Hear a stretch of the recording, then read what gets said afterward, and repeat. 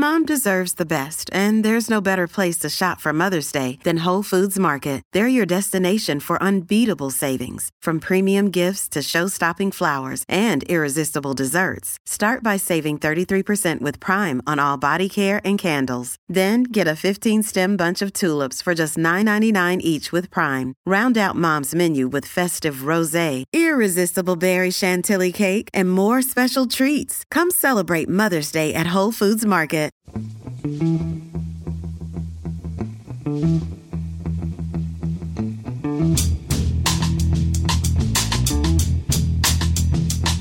Hello and welcome to The Price of Football, the show that looks at the money behind the beautiful game with me, Kevin Day, and him, Liverpool University's Kieran Maguire. Later in the show, we'll hear from Sophia Axelson, who's the goalkeeper for Clapton FC. She'll be telling us more about the pretty, is one word, disappointing prize money on offer in the women's game at the moment, and tell us how the club actually lost money on its highly successful FA Cup run this season.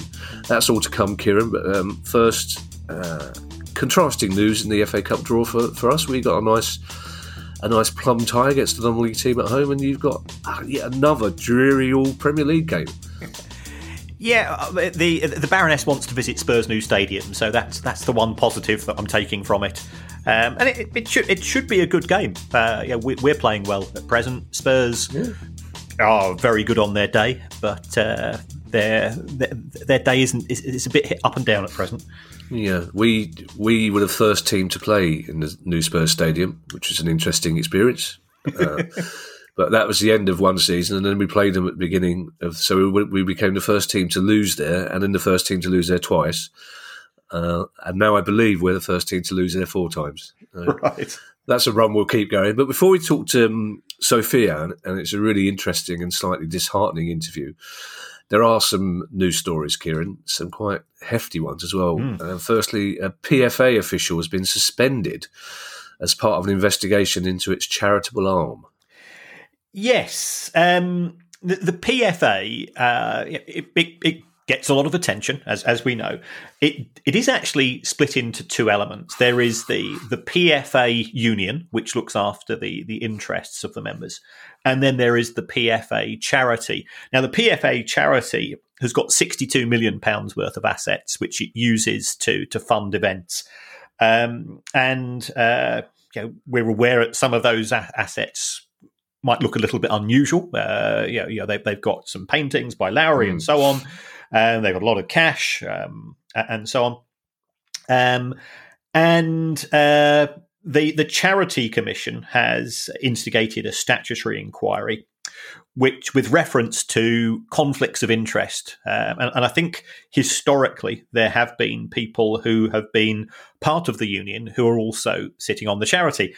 And of course, that can give a conflict of interest, because if the union, for example, says we'd like an extra £100,000 or an extra £500,000 to go into the investigation of dementia in respect of members and former members, which is fully understandable, you then have to wait for the charity to say, oh, we'll give that some thought. And I get the impression that things aren't perhaps moving as quickly as they could in respect of some of the requests from the union.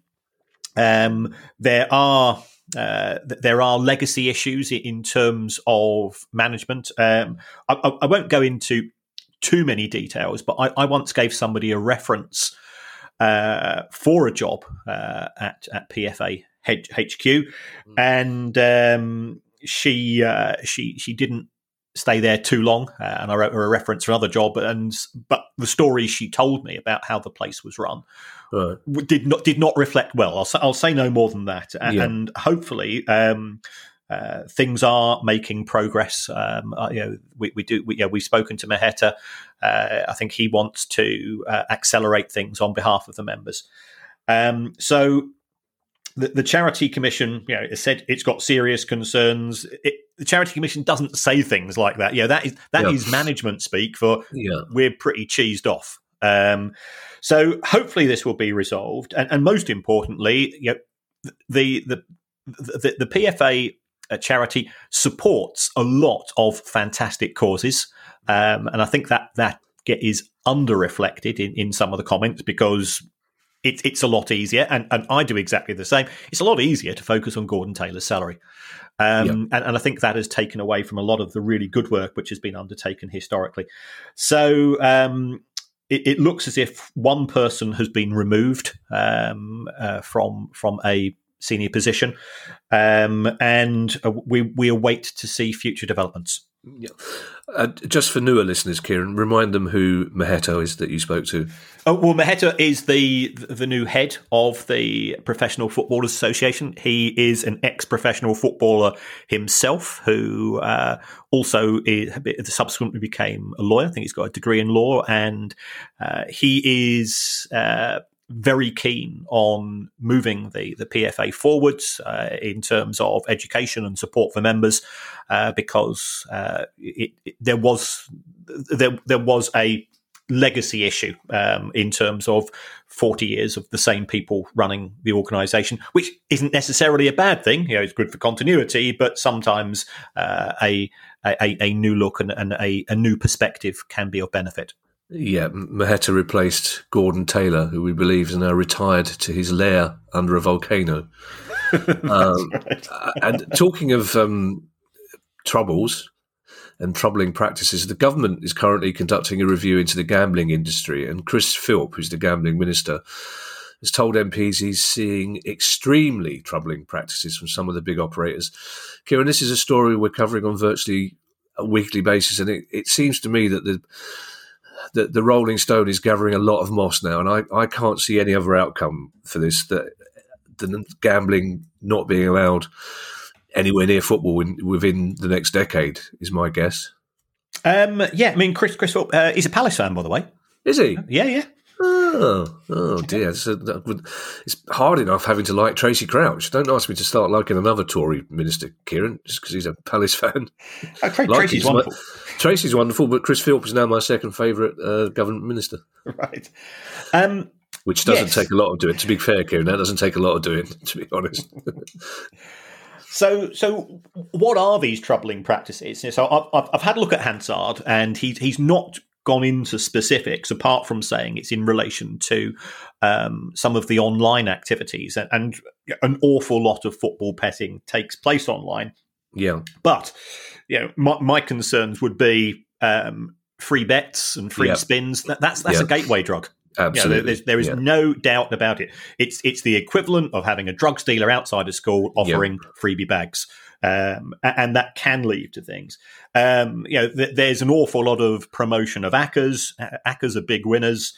There's also the fact ACCAs, again, for people not in the ITK about betting, ACCAs are accumulators, which is where you bet on several things to happen at once. So it's hard enough to win one bet. So they encourage you to bet on the results of 6 or 7 games, which is, of course, is much, much, much harder.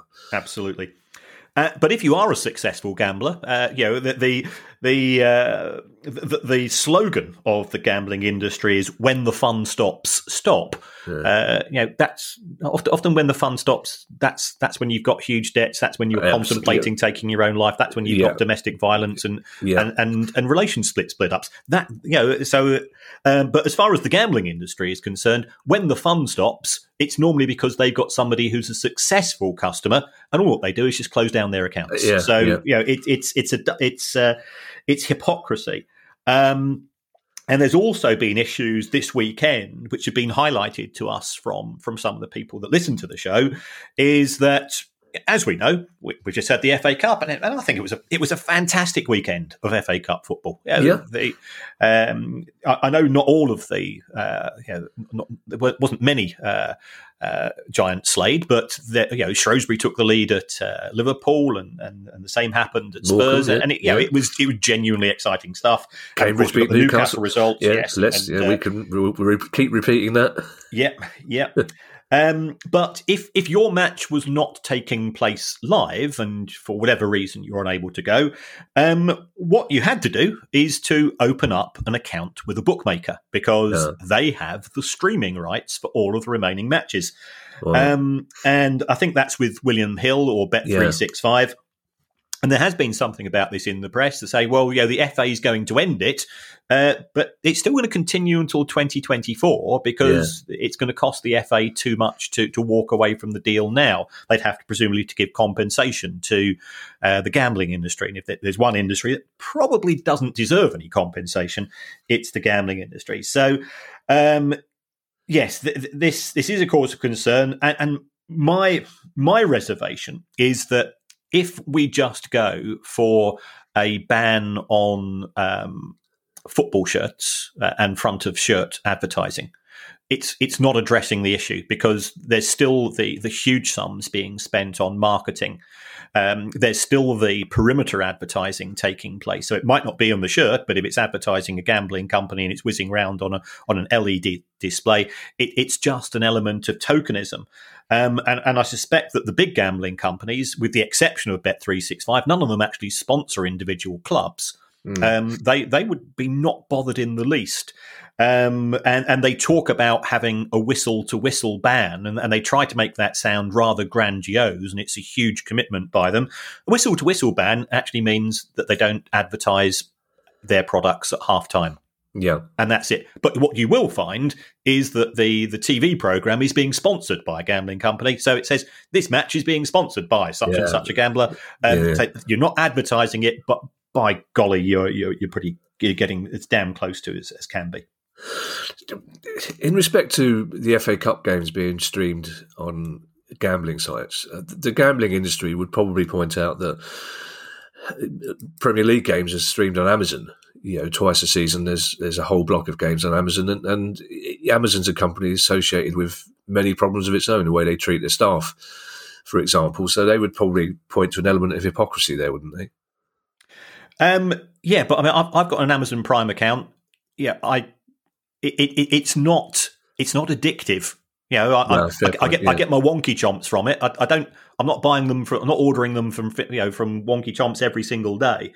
And also, Amazon aren't texting me. Amazon aren't sending me emails as to, have you thought about buying this? Yeah, if you go on Amazon Prime, it will come up with a list of things to suggest that you buy. But I think it's very tenuous. Ultimately, Amazon is a retailer, and we can look at the whole of the retail industry. IKEA have just been up because they are going to lower reduce the wages. We're both trying to say they're lowering the wages of unvaccinated workers. So you go sick. Yeah. Do you think Finley might be addicted to wonky chomps? I think he is. Although, there was before the show started, there was a knock on the door, and I thought it was our regular supply because we are actually we get them supplied on every 6 weeks now, of course, automatically. And perhaps you could say that's down to Amazon Prime because they're the people that supply them. But it turns out that we've mentioned pies on the show before. Well, the pie company has sent me a huge hamper stuffed full of pies. Oh, that's nice. Which is very nice of Piglets. That's lovely, considering we've mentioned pies quite a lot on the show here. I'm glad that they sent you the box of pies. Yeah, just in terms of Finley and his mental health. Finley's a dog, by the way, for new listeners. In 5.5 weeks into that 6-week cycle, is he anxious? Is he looking at the door constantly? Is he? You heard him on Sunday. I did hear him on Sunday. He had a proper fit on Sunday, didn't he? As indeed you did when you were chasing him around the house. Talking of the FA Cup third round, one or two of the games were played behind closed doors, and the EFL has appealed now to the Welsh Government over the ban on fans at games in Wales because of COVID-19 regulations. Yes, I mean, the EFL has 3 members, Cardiff, Swansea and Newport, who play in their competition. And as we're aware, the Welsh Government has introduced stricter rules in respect of who can and cannot attend. And it does seem a bit strange that people can still meet indoors, but they can't meet outdoors. And I think there was a letter from Trevor Birch. Trevor's a friend of the show. Yeah. We don't know the exact details, but broadly along the lines that for each set of fixtures, it's costing those clubs somewhere in the region of $400,000 in terms of lost matchday takings, but also it does impact upon the supply chain because we both sent photographs of what we were doing at the weekend for our FA Cup games, and you were helping to support a local establishment from 9:30 in the morning, and I went to a fantastic curry pub in the West Midlands, and football fans put their they put their money where their mouths are. Yeah. Newcastle at the moment, from our point of view, are the gift that keep on giving in terms of news. And Mike Ashley has launched legal action against Amanda Staveley, the financier who led the Saudi-backed takeover of Newcastle United, and who football TV directors can't resist cutaways to Amanda Staveley every time something bad happens on the pitch at Newcastle. So what's this about, Kieran? Well, all that we know is that there are legal proceedings. It looks like the relationship between Mike Ashley and Amanda Staveley, which has been volatile. If you look at some of the comments that he's made over the course of, it was a 3-year dalliance before the takeover finally took place.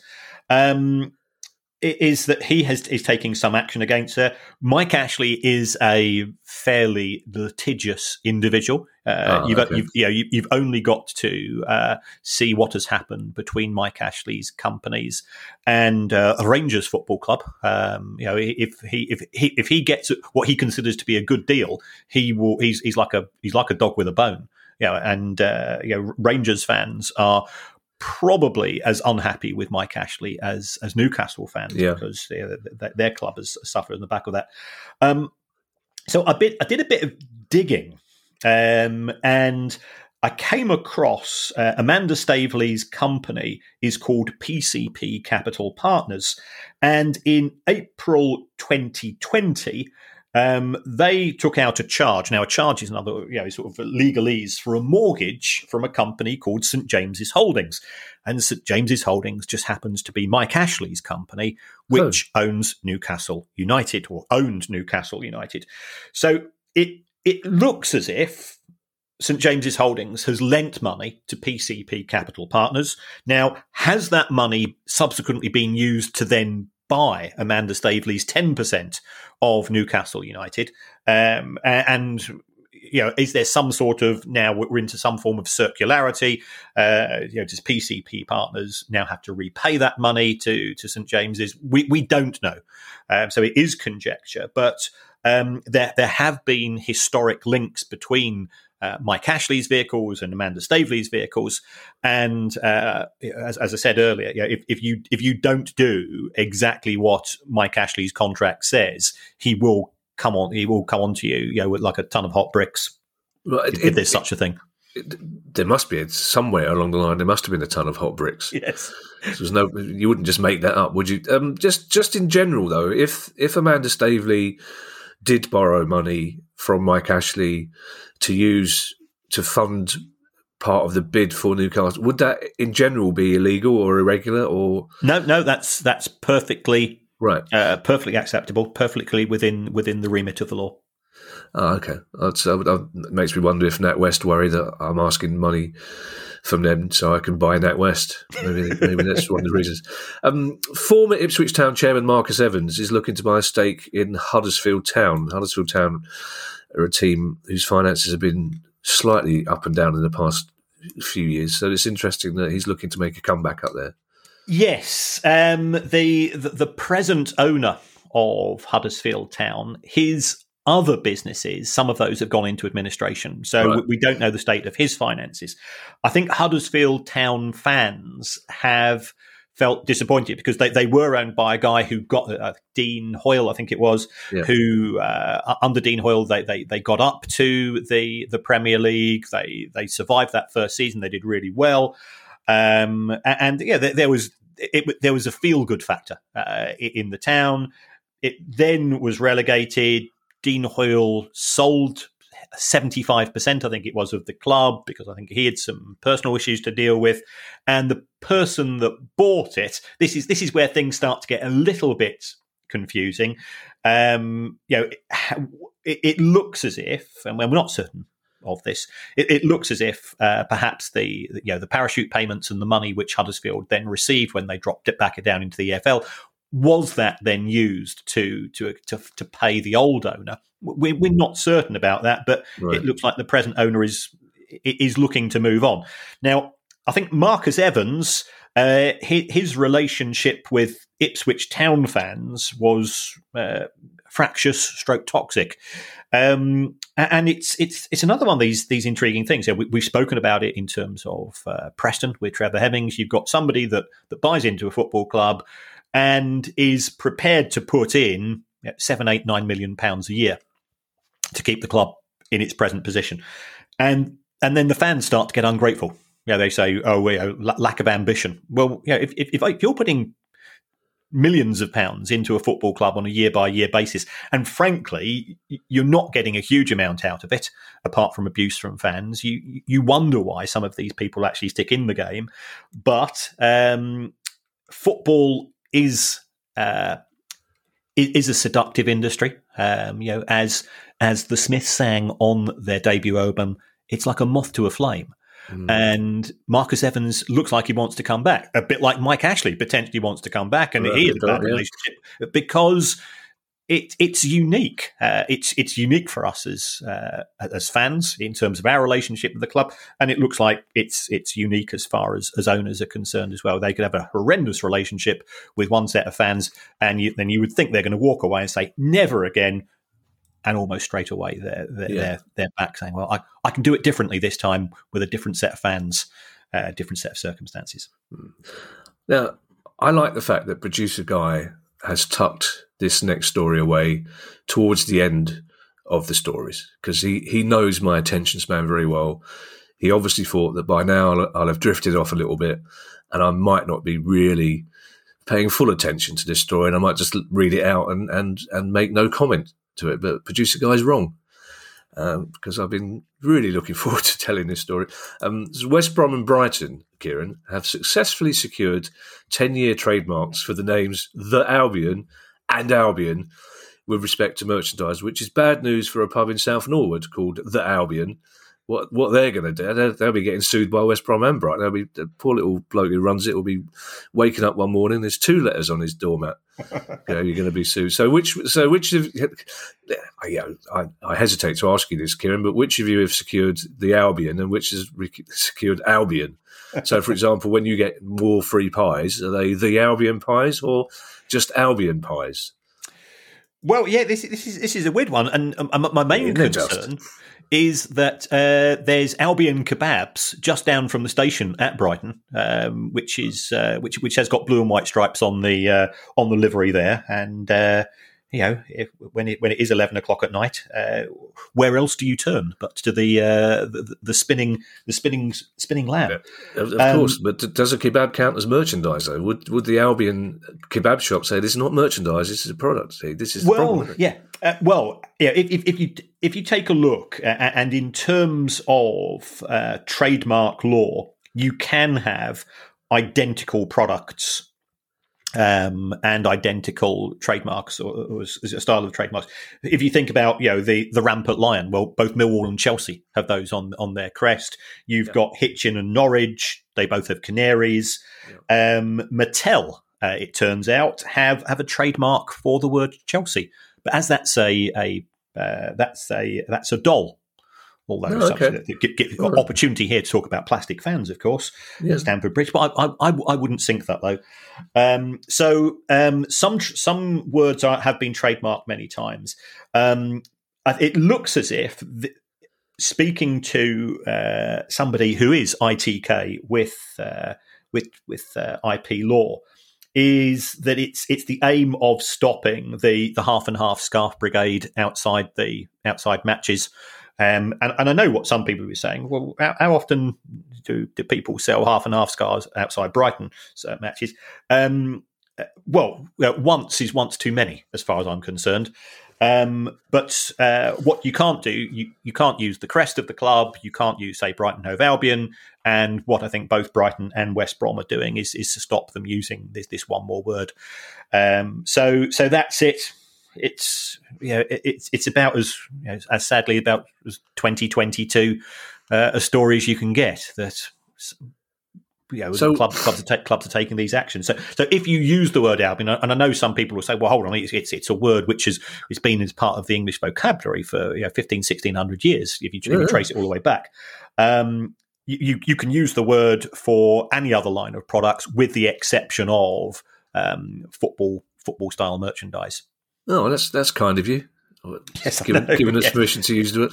There are certain druids up and down the country who will be very upset to know that you've given them permission to use the word Albion when they're talking about King Arthur sleeping under a stone somewhere in Albion. So when Albion played the Albion in the FA Cup, trademark FA Cup last Saturday, if some poor sod was outside the ground trying to sell half and half the Albion and Albion scarves, he would have been breaking the law, would he? He would have been breaking the law, yes. So those blue and white stripes versus the blue and white stripes would have been a problem.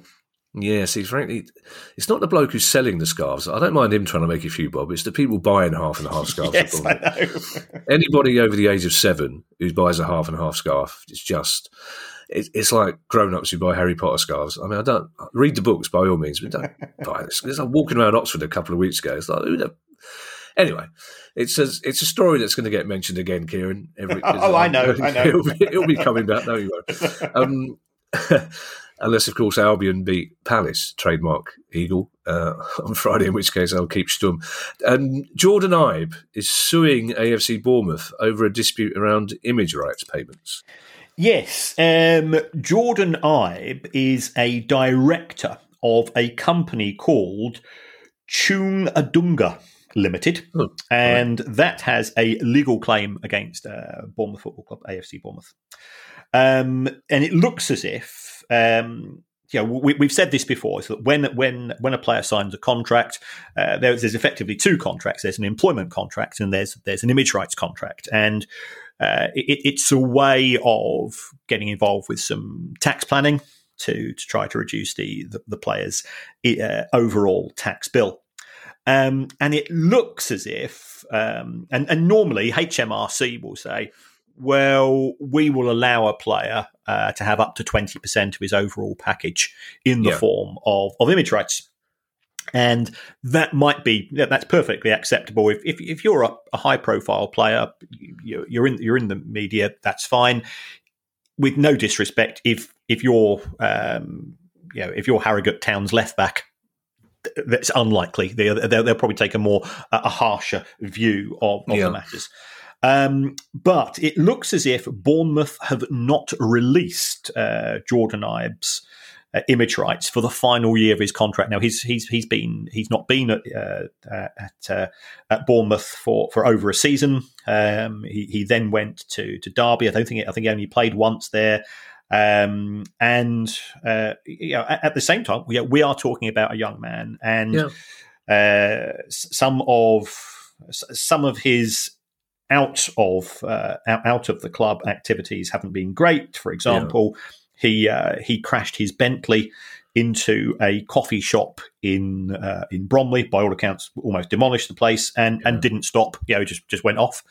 So that brought attention. He's been disciplined for the club for his state and his efforts in training. So he's had some challenges, and I don't want to be seen by us. We're not going to be condemning him because we don't know exactly what's been taking place. But I think Bournemouth are taking the view is, how can we pay somebody for image rights when perhaps the individual has damaged his own image? Yeah, fair enough. We've talked a lot recently, Kieran, about the wage structure in Spanish football and the pay salary caps and all sorts of stuff. But Samuel Umtiti is taking a pay cut at Barcelona so he can extend his contract. Well, yes, but this is actually, when we dig further, this is to allow Barcelona to register Ferran Torres whilst they signed him, or they announced his signing for around about 55 million at the end of December. Very much a marquee signing from City, and he's been a good player at the Etihad, although he's not necessarily been a first pick every time. Whilst they announced his signing, they couldn't play him because of the way that La Liga operates, in that you have effectively a football cost cap, which is the cost of the player's wages plus the amortization, and they compare that to how much you've got to pay out over the next 12 months in loans. So Barcelona have extended some of their loans, so therefore that reduces their repayments. So that's going to help them to satisfy La Liga rules, but they still had to get some costs off the bill. So what they've done is that Umtiti's contract was due to expire in the summer of 2023, and let's say that he's on, €5 million a year, because he's signed with quite a decent deal. And what they've done is that they've said, well, instead of spending that next €5 or €6 million over the cost of the remainder of his contract, we're going to give him an extra 3 years, and he's agreed to take a pay cut to ensure that he stays at the new camp for an extra 3 years, but he's not going to earn any more money in terms of his basic. Now, he might pick up additional money in terms of bonuses. He still has the cachet, the kudos of playing for Barcelona Football Club. And the second benefit is that it reduces the amortization charge, because the amortization charge is always charged over the remainder of the contract. So instead of amortization being charged between January 22 and June 23, we're now going to spread it over 4.5 years instead of 1.5 years. That reduces the cost. That frees up extra cash to pay for other things. So now they can sign, or rather they can register Ferran Torres, who unfortunately for him has just contracted COVID. Yeah. I've got one more story, Kieran, before our interview. And if you thought, as you claimed, that the Albion trademark story was very 2022, this story couldn't be more 2022. That's harder to say than Sussex's. I couldn't say Sussex's the other day. City Football Group, which owns Manchester City and other clubs, is looking for someone to, and I quote, identify growth opportunities within the metaverse. So if you're listening to this and your CV contains can identify growth opportunities within the metaverse, I would get in touch with Man City quite quickly, because they're looking for someone to identify growth opportunities within the metaverse. Yes, and there is a website. That's the response it deserves, Kieran. Yes. There's a website called Jobs in Football, which, if people are interested in jobs in football, is quite a good place to look for jobs in football.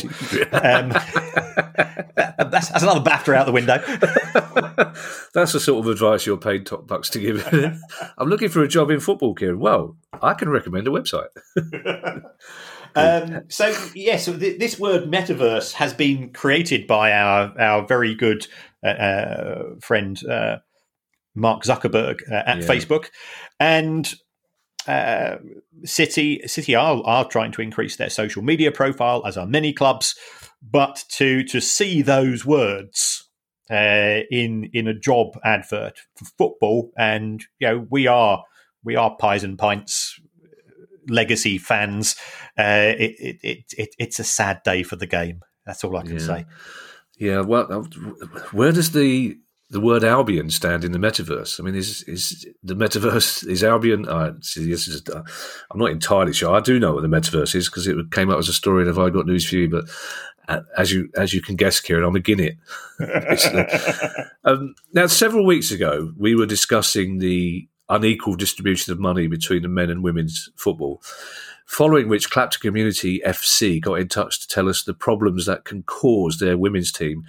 So we spoke to goalkeeper Sophia Axelson to find out more.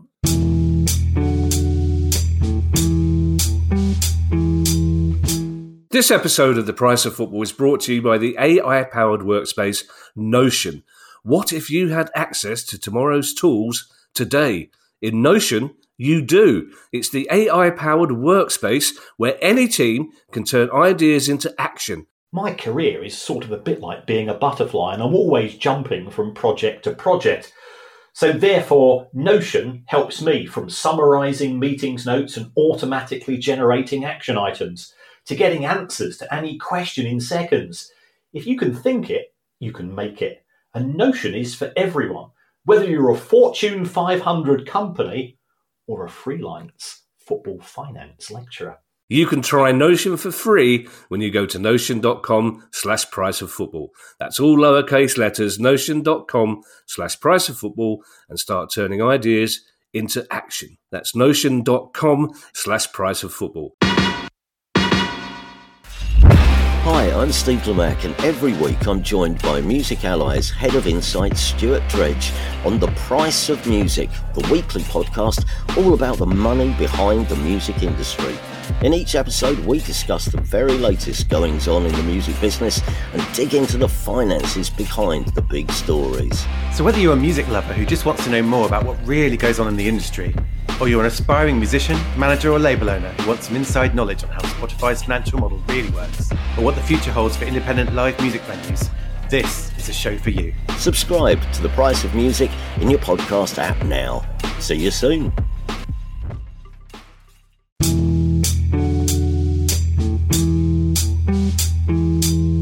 Sophia, thank you very much for joining us. This is probably the most open question I've ever asked anyone. But before we talk about the finances of women's football, can you tell us a little bit about yourself, how you came to Clapton Community FC, and also a little bit about the club? Right, yeah, sure. So my name is Sophia. I am from Sweden and I moved to London in 2015. After a few years, I decided I wanted to get back into football, having played it since I was 5 years old. And I found a local team called AFC Stoke Newington, which was a women's club. Basically, we didn't have any coaches. We trained ourselves, sorted everything ourselves. And then just before the season 2019-2020, we were approached in one way or another, I'm not entirely sure on all the details, by Clapton CFC, who had started up the season before and wanted to have a women's team join their roster. And we had an internal vote and decided to go for it. So we've been part of Clapton CFC since that season.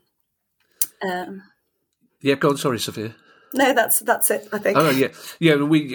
We very much approve of Clapton CFC on this show. We've spoken about them before, in particular the name of the ground, the old spotted dog, which is brilliant, but also the attitude of the club as well. The kit, we've talked about that kit, which is based on the international brigades from the Spanish Civil War, and also the community ethos. There's a slight left-wing feel about the club as well, isn't there? Absolutely, yeah. Yeah. You're also the general secretary for all the women's teams. So what does that entail? So I do a lot of the backroom stuff, all the admin. I'm in touch with the FA. I'm in touch with the league. I register all of our players, make sure that we've got international clearance. I do a lot of the volunteering side on things as well. So I'm also part of like the comms committee, making sure that we've got all of our players, the lineup on the Twitter, and lots of little things, basically all the admin stuff, and also organising a lot of our away trips and making sure that we get there on time and within cost, because I also oversee some of our budget stuff. Oh, well, we're going to come on to the travel issue shortly. The budget thing is interesting because the club, and I'm going to bring Kieran in on this, the club publishes monthly accounts on their website. For example, November 2021 income was £10,253.72 and spending was £29,449.65. Kieran, the loss isn't good, but the openness is excellent, isn't it?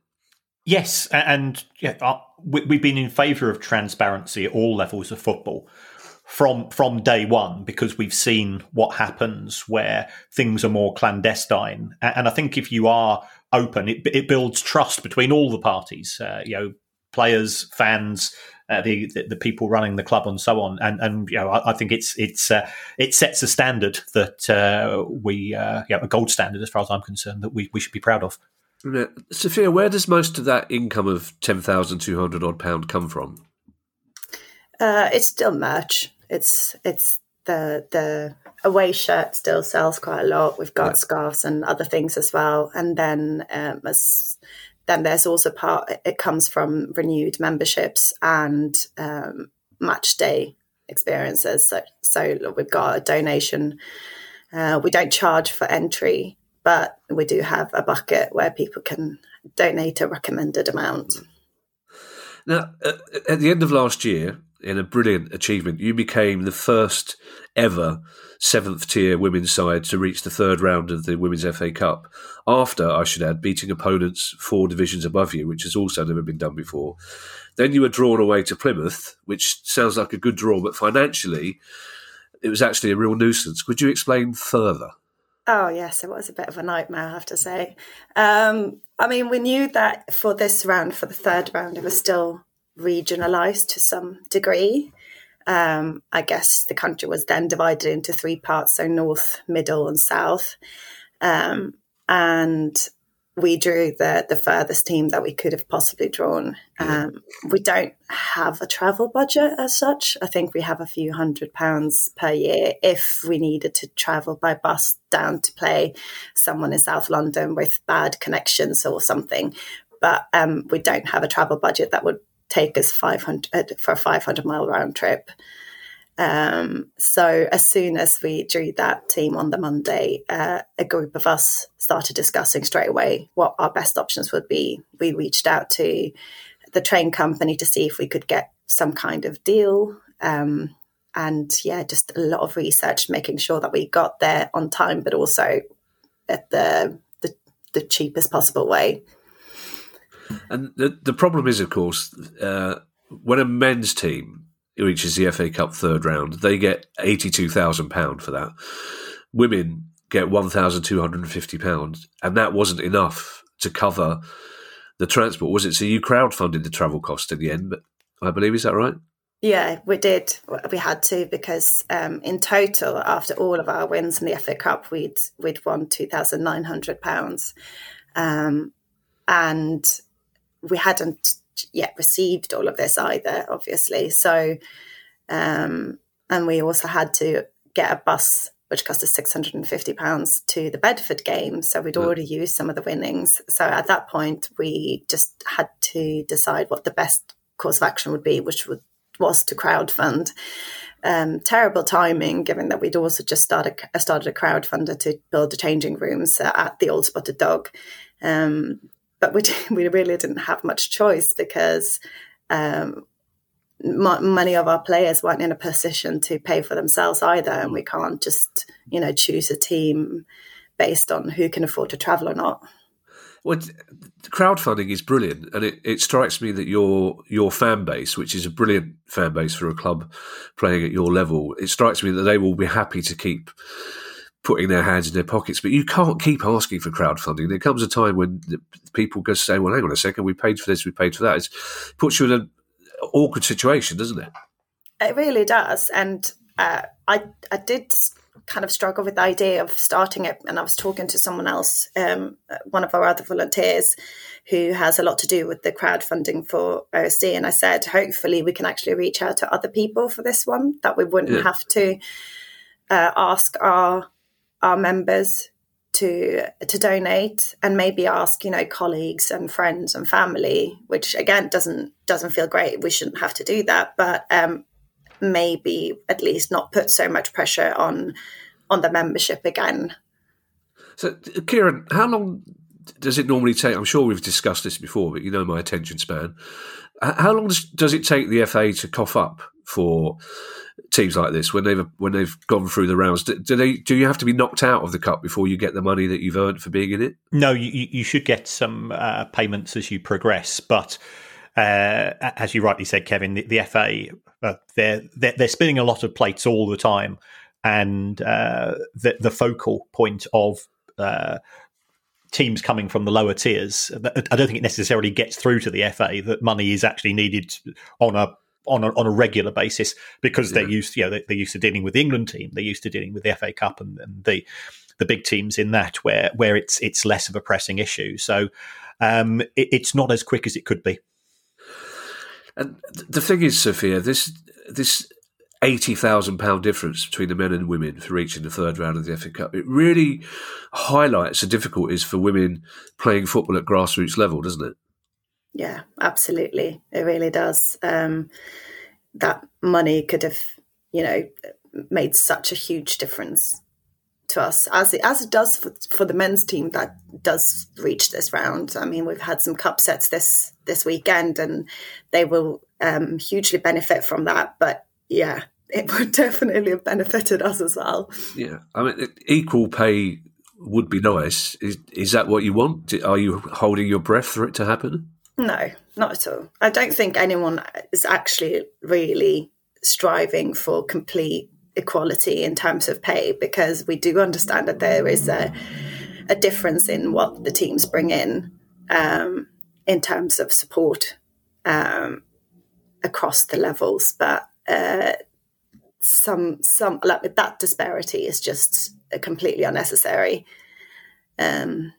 I mean, especially when you look at the fact that we don't even share gate receipts in the women's FA Cup. So, Despite the fact that we've brought almost 1,500 people to all the games, because all of our games have been away games as well, we haven't had any of that money come back into the club.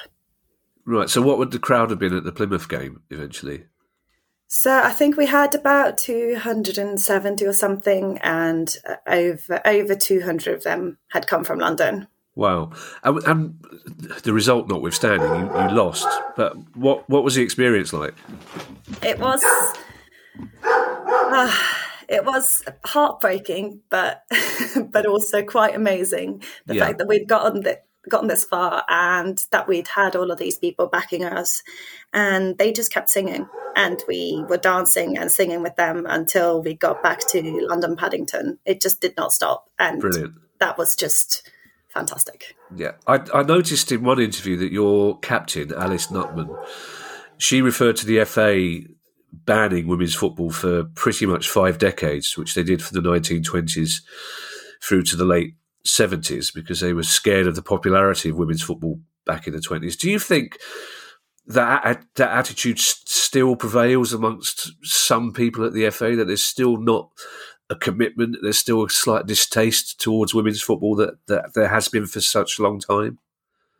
I can't really speak much about that. I don't really know the reasons behind things, but I do think that they tend to forget that there are women's sides below the WSL and below the National League, because there's been a lot of effort to highlight that. And especially, I think something really changed after the 2019 World Cup.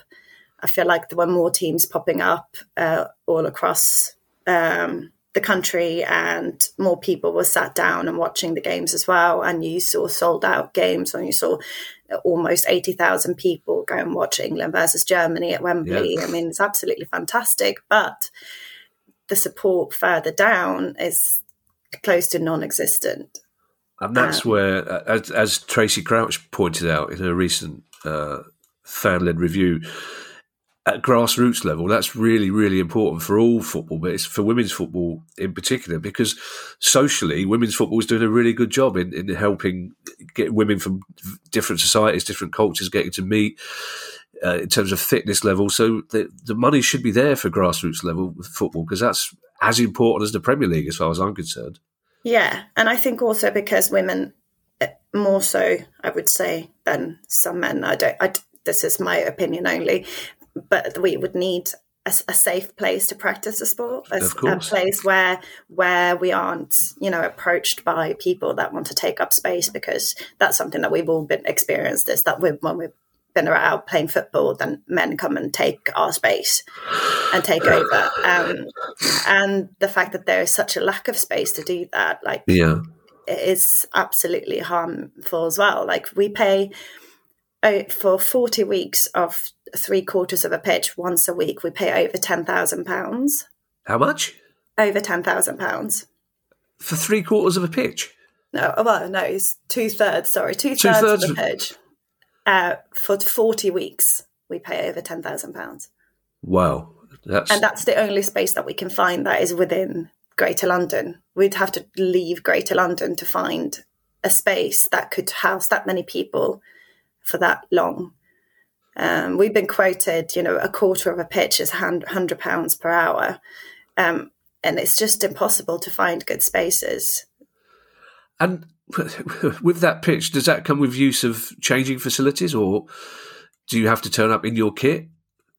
I mean, most of us do anyway, but there is changing room facilities, yes. But yeah, it's to be able to play. It's an all-weather pitch. It's just been refurbished, and that's why the price is so crazy. But we can't find an alternative pitch that will house that many people. Do you know what, Sophia? To my shame, of all the problems and difficulties that I assumed were happening at grassroots football, the safety of women wasn't one that occurred to me, and I'm slightly embarrassed about that fact, because then also it's 2022. You shouldn't have to worry about your own safety when you're playing football. But finances aside, Sophia, we got the Euros coming up. Where do you think women's football in England stands at the moment compared to, say, Sweden or the rest of Europe or America? I think it's in a fairly good position. I do think that there is some idea of greatness in England that can maybe also spills over to the men's side. It's coming home kind of thing. But I do think that it is apparent that efforts are being made to really elevate the women's football here as well at the top level. Yeah. Sophia, it's been a pleasure talking to you. We wish you all the best for the rest of the season and to the rest of your club. And hopefully we'll get to talk again in the future. Thank you for having me.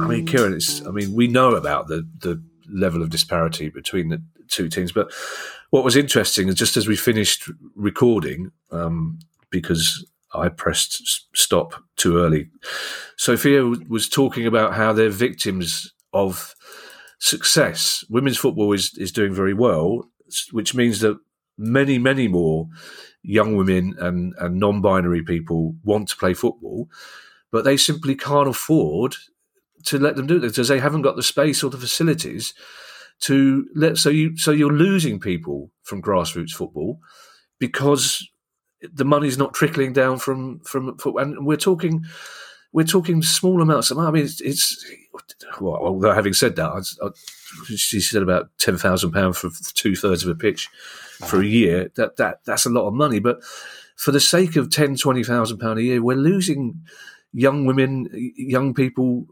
from the game, and grassroots football is where it all starts. It's the most important thing in football, and that was really disturbing to hear that the success of women's football at the top level is causing problems at the grassroots level. It's crazy, and the thing about football is that it's good for health, it's good for community, it's good for education. Of course, it brings people together on so many different levels. We had a discussion about that. You go down to Parsons Arms as a Crystal Palace fan, but you will engage in conversations with a plumber, a lawyer, an accountant, a singer, and so on that you would never have had otherwise. And it is such a force for good that it should be viewed as part of the NHS at grassroots level. Yeah, it's a shame that the opportunities, and Clapton are a fantastic club, but they are one of dozens and dozens, hundreds of fantastic clubs who are doing amazing things, and just you a little bit of seed capital, a little bit of financial support, and should we be blaming the local councils for this? Well, and this is actually I'm not political at all, but they're having their budgets taken away. Yeah, therefore, should it be a central government issue that there should be a greater investment in this, because we all benefit in the long run from exercise and coming together. You can't help but be political about it because, over previous decades, we've had governments that have happily sold off sports grounds all over the country or allowed them to be sold off for housing development. So, it is political. Everything's political, as my son would say. But and even things like Sophia talking about the lack of safe space for women to play that was football. shocking. Really, and it is part of the problem that it didn't occur to me that was a problem. And that I was kind of speechless there for a moment because it's just, we go along our merry way as blokes, not realising the issues that women are facing at all levels. And it's anyway. On that sad note, Kieran, if any of our listeners would like to make a small monthly contribution to the pod, that would be lovely, and they could do that by going to patreon.com/priceoffootball, or perhaps this month they could donate some of that money instead to Clapton Community FC. And if you have a question you'd like answered on the show, email us at questions@priceoffootball.com, and I shall hand you over to Mr. Kieran Maguire for his customary farewell. Well, once again, folks, thanks for all the feedback. Thanks for communicating with us, putting us right when we're wrong, which it does happen quite regularly. and it's great that you're on the ball. If you want to support us through Patreon or just through listening, that's grand. If you want to help us in some other way, and just send some good karma to the show. If you go on to that Apple app, and now Spotify, I believe, are doing it as well. And if you can give us a review, it helps us in the charts. The more reviews that we get, it doesn't matter what you say. You can say that you'd rather have the show presented by Sven Goran Eriksson and Daphne from Scooby-Doo. Doesn't make a blind bit of difference, apparently, according to producer Guy. But it helps us in the charts, and it helps us to have a degree of credibility when we're trying to book guests, which of course evaporates in seconds once we start wittering away, talking the usual nonsense. Indeed, yeah. Well, does saying that Daphne from Scooby-Doo was the one that I was most interested in as a young man, is that nonsense? Intelligent woman. I've always liked an intelligent woman, Kim. We need to find a way of ending this pod without it meandering into every pod we do ends ... Essentially. Bye, everybody. Bye. The price of football.